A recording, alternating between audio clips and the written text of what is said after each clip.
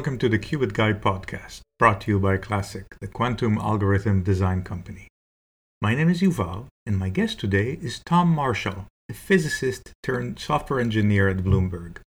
Tom and I spoke about deploying quantum computing in data centers, his assessment of various quantum modalities, killer applications for financial services, and much more. We hope you enjoyed this episode. Please let us know how we did by emailing hello@classic.io. That's hello@classiq.io. Hello, Tom, and thanks for joining me today. Happy to be here. So, who are you and what do you do? My name is Tom Marshall. I'm an experimental physicist, currently doing software architecture and security for Bloomberg LP. And I've been paying a lot of attention to quantum computing. So, are you more on the software side or more on the physics side or some combination of both? Well, my day job is purely software, but I spend as much time as I can coordinating our various research efforts. And again, I'm a physicist by education and nature, so you can't take that out of me. SMI. I have a master's in physics, but I don't do physics on a daily basis. So let me ask you a software question. I mean, we see companies doing proof of concepts, and some of them are more successful than others. And some people are saying, okay, what would it take to move these proof of concepts from the sandbox to a production environment?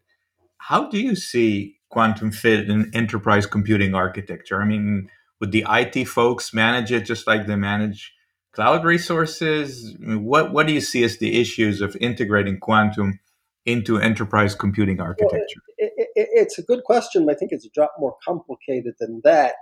First of all, I always like to say, there is no cloud. It's just somebody else's computer. So where the physical hardware is not too terribly relevant to anybody.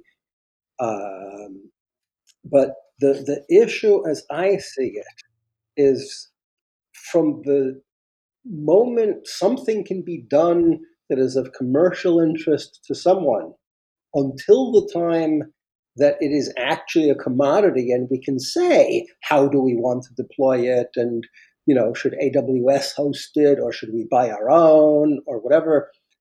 I think that there will be a period of scarce resources and quite a bit of disruption in industry, and different industries will react differently. And again, the financial services industry, I think, will be especially volatile because one little niche is one little product that we can offer at Bloomberg, or that Goldman can offer, or Goldman can do whatever they're doing.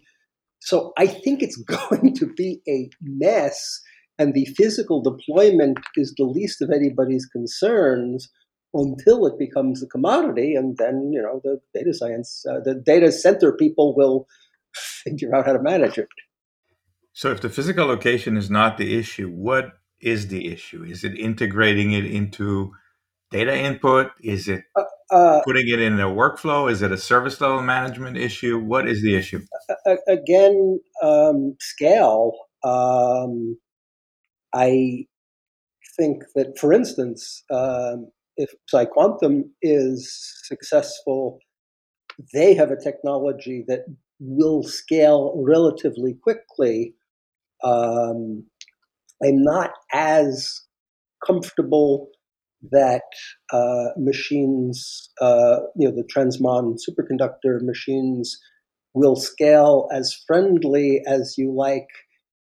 You can build a lot of them and they'll work, but they won't be, 24/7 commodity reliable. I think they will be expensive to maintain, and therefore I think they'll be a scarce resource for time frame of years until they get it worked out, because it'll do something useful. It'll be very valuable, but you won't have, a million of them in a data center.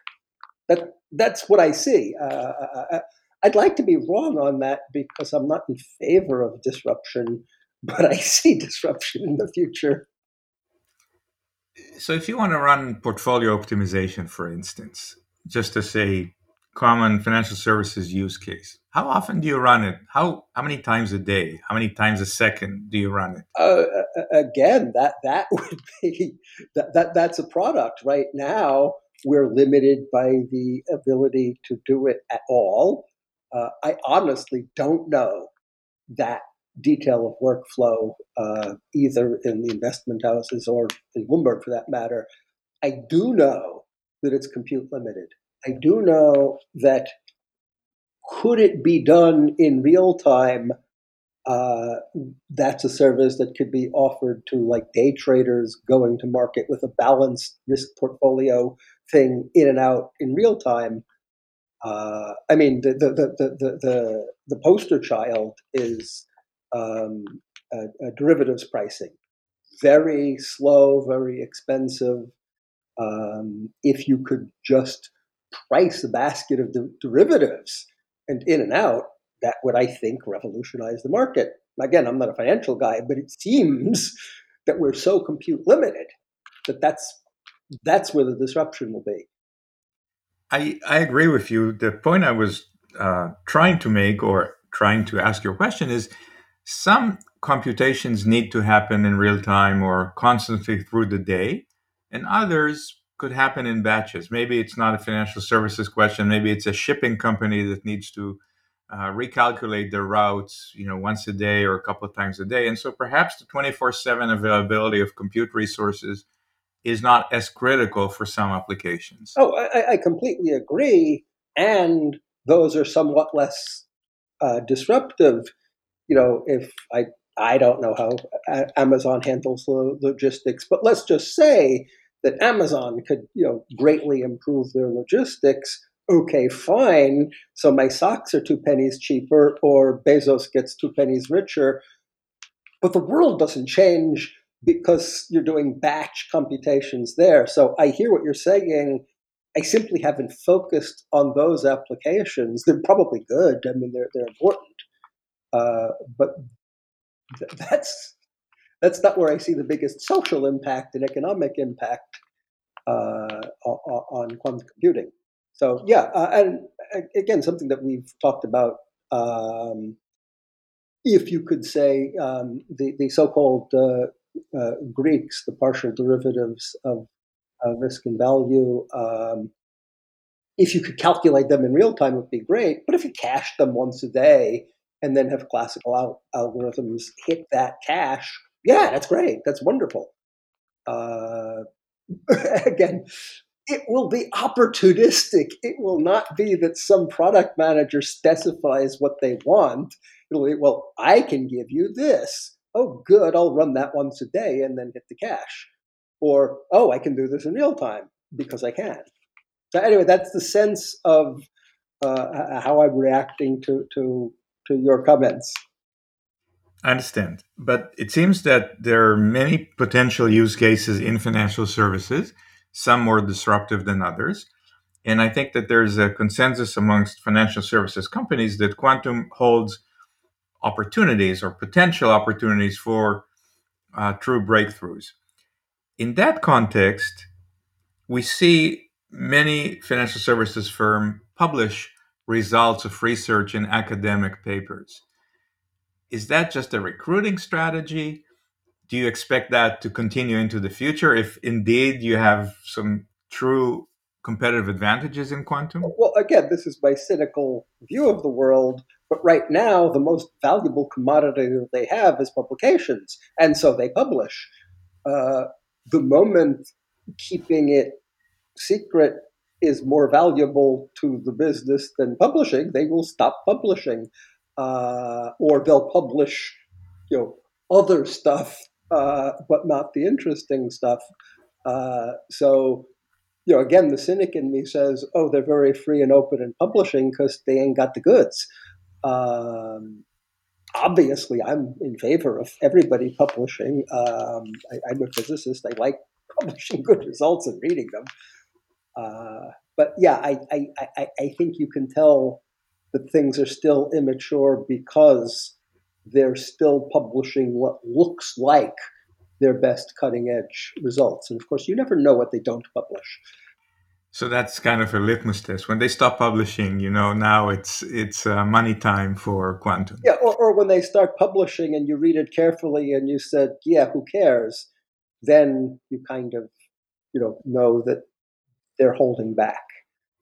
What do you think, looking at your crystal ball, what do you think is going to happen in 2022 in quantum? What are you hoping that will happen? What do you think is realistic that will happen? Uh, Honestly, I think, the status quo on a straight line of what we've been seeing is very impressive. I don't think that 2022 holds anything uh, earth shaking. Um, Learning how to do interconnects and scaling in transmon stuff. Uh, Again, folks like PsiQuantum who are going for the million qubit chip in a tier one foundry, uh, yeah, they're on schedule and they're not going to have anything next year. Um, so I think people will slowly come to understand that algorithms are going to be hardware specific. And when they get their heads around error correction and fault tolerant channels, algorithms are going to be fault tolerant channel aware because you're going to want that factor of 2 or 4 faster throughput because you want to cross, there's a threshold you want to cross. And, if you can come 90% of the way to what a Linux cluster can do, who cares? If you can do 200% or 400% of what a Linux cluster can do, oh, the world will pay attention. And I think, I know folks, a friend of mine works in LIGO in Columbia, programs in C++, but still writes assembler because you gotta. So that's what I see. I've been saying that this hardware agnostic stuff is all very wonderful, but that is way out in the future.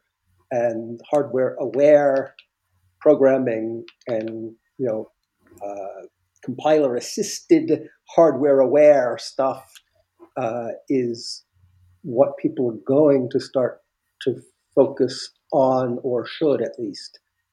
Whether they will, I don't know. How much do you think, putting the physicist aside for a second, how much do you think people are paying attention to the hardware? Because you could get caught up in the news cycle. Oh, I've got more qubits. I've got this better way. I've got this modality, that modality. Do you think enterprises are ready to commit to one vendor or one particular type of modality, or they're still No. holding back and say we need hardware agnostic because we don't know who's going to be the winner? Oh, forgive me. I hear that as two separate questions. Uh, Again, the wishful thinkers would like to simplify their job and make it somebody else's problem.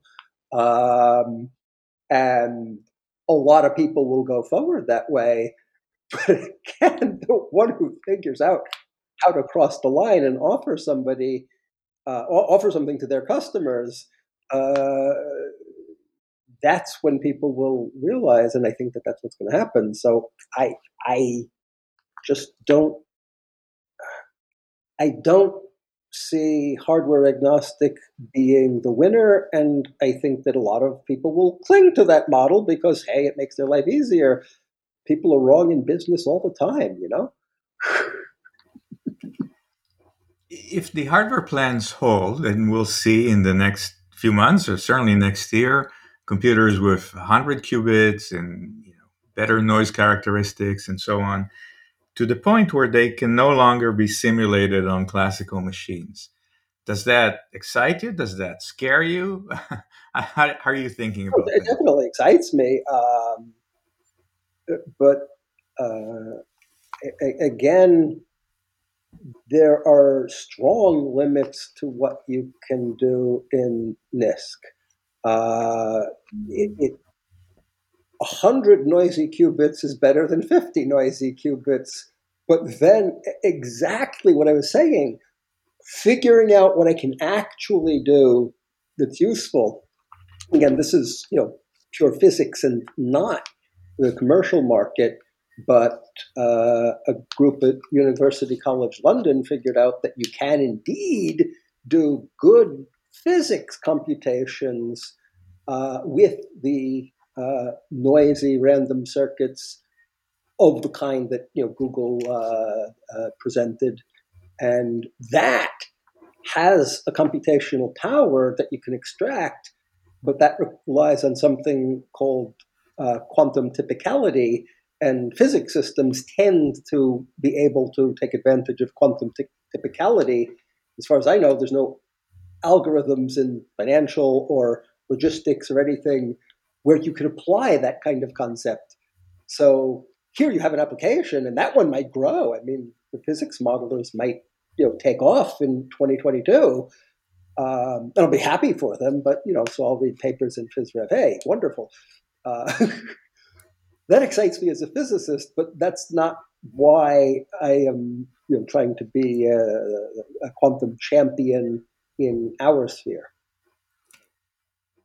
You've been around for a while and you've seen new technologies come and go and sometimes take off and sometimes not take off. How much are you worried about the possibility of a quantum winter where it just overhyped, doesn't deliver, and people, put it in the drawer for 10 years? I'm not personally concerned about that. As I said, it is clearly overhyped. But as the joke goes, just because you're paranoid doesn't mean they're not out to get you. Just because everybody is overhyping it doesn't mean that there aren't nuggets there. And that's exactly what I was saying earlier. They will be niche applications. They will not replace your entire data center, but they might power one or two products in the first few years, and then you have something that's nucleates the outward growth. So no, I am not concerned about the quantum winter at all. Um, as I was famously wrong about gallium nitride. I said we were working on 26 blue lasers, and I looked at a piece of gallium nitride. I said, "This material is crap. You're never going to make an optical device out of this." And of course, Nakamura got a Nobel Prize for proving me wrong. So no, I'm not concerned. So, hypothetically, you're the master of the universe now, intergalactic dragon slayer. What would you have us hardware and software vendors work on for the next 18 months? Uh, Again, I happen to think that, well, PsiQuantum is going forward, and I think that that's a great technology. I think the ultra cold atoms uh, are an area that is not getting enough coverage because even without error correction, they're pretty quiet. And again, an array of 100 by 100 individually addressable atoms in laser traps is old technology. I mean, I've seen that with my eyes in lab, and you can casually dump the entire array, and 30 seconds later it's back. So I think that the ultra cold atom folks are going to rise in prominence. And I honestly don't know if the Transmon folks are going to get their interconnect problems solved, because, again, my own ignorance is not a guide for anything, but I am really glad that I'm not the person who has to figure out how to get a million microwave pulses into a cryostat and not have the crosstalk totally kill you. Uh, Again, I'm not the world's expert at that. I am sure people are making great progress, but that seems like a very steep hill to climb. And I said, long term photons. It's hard to argue with silicon fab technology and photons. If somebody could do it in, like Charlie Tahan was working on actual MBE in silicon quantum dots, all, DC voltage addressed, well, that'd be great. That would even beat optical. You got to look for the technologies where the scalability is there and the innate noise characteristics are either livable or completely solvable. Again, I keep, other than the fact that I like them, I have no connection to PsiQuantum. I'm not advertising for them, but everything that they're doing seems to be the right thing. They're saying, here's how you build a fault tolerant channel. I said, oh, it happens to be topologically exactly isomorphic to the surface codes that everybody else is talking about, and you're going to do it this way. So you're focusing on the right problem. Excellent. Again, I'm wondering. The answer to your question is people are going to focus on that which delivers actual value. They're going to start cutting through their own hype and realizing that you have to bring something to market to sell it, and you're going to need those technologies that will actually uh, behave well and scale. Excellent. Tom, that was very interesting. How can people get in touch with you to learn more about your work? Um, the email is tmarshall with two L's and the digit 2 at bloomberg.net, or the somewhat easier Thomas underscore Marshall at msn.com, one of the oldest domains that there is. Fantastic. Well, thank you so much for joining me today. Thank you. It's been my pleasure, and I look forward to talking with you more.